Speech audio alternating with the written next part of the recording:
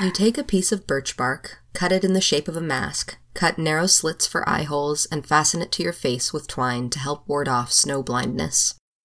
Welcome to the Nature of Phenology, where we share the cycles and seasons of the outdoors. I'm your host, Hazel Stark, and this episode was written by Joe Horn. I love winter and everything it has to throw at us. The deep, bone-chilling freezes, the ice that stretches across ponds and rivers and that heaves and tills our rugged glacial soils. I even love the snow in all its numerous forms. And while many associate winter with darkness, I instead find that winter is the time of year I associate with brightness. The way light reflects and refracts across the landscape blanketed with ice and snow is unrivaled by the leaf-filtered light which is hastily absorbed by the soil, sod, and duff of spring, summer, and fall. For the plants which shed their leaves or simply die off with the onslaught of winter, this brilliant winter sunshine is all but lost. There are, however, a select few evergreen plants and lichens who can take advantage of the abundant sunshine by engaging in a little of today's topic, winter photosynthesis. So let's first break down that complex scientific word, photosynthesis, into two parts, photo and synthesis. The root word photo, much like in the words photography or photon, comes from the Greek phos, meaning light. The second part of the word, synthesis, is also of Greek origin, meaning a putting together.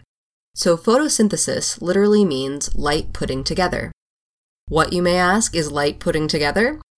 Light is used as the energy source for plants to put together carbon dioxide and water into simple and complex carbohydrates like sugars, food now, starches, food later, and cellulose, which serve as building materials.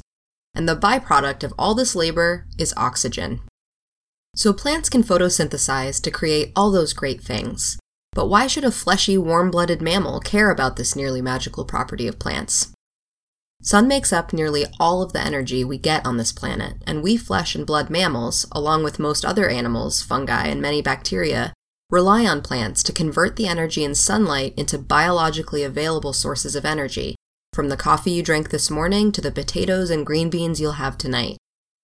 Even those of us that eat meat rely on plants for this energy conversion. All meat is comprised of energy derived from the sun, albeit converted twice, once as a plant and a second time when that cow, pig, or chicken consumed various grass, nuts, or grains. Of course, we also need photosynthesis to build and heat our dwellings and clothe ourselves. Wood, cotton, and wool are derived from the sun recently, but even the vast reserves of coal, oil, and natural gas are derived from this process of photosynthesis in prehistoric times. Photosynthesis is perhaps third only to the sun and water as the most important thing for life on our planet, so it is no surprise that plants have gotten a bit crafty about how to do it, especially in our northern climate when days become very short for many months out of the year. But those evergreens like spruces, firs, pines, mosses, lichens, some ferns, and hornworts can still photosynthesize on bright sunny days throughout the year. Some plants which shed their leaves like poplar trees, birch, and willow can also engage in even more restricted photosynthesis as sunlight passes through the thin bark on their twigs and buds and shines dimly on the green underbark beneath, albeit to a much more reduced extent. Either way, in winter, photosynthesis is somewhat limited by the temperature. The warmer the day, the more active they will be. You too can benefit from this winter photosynthesis.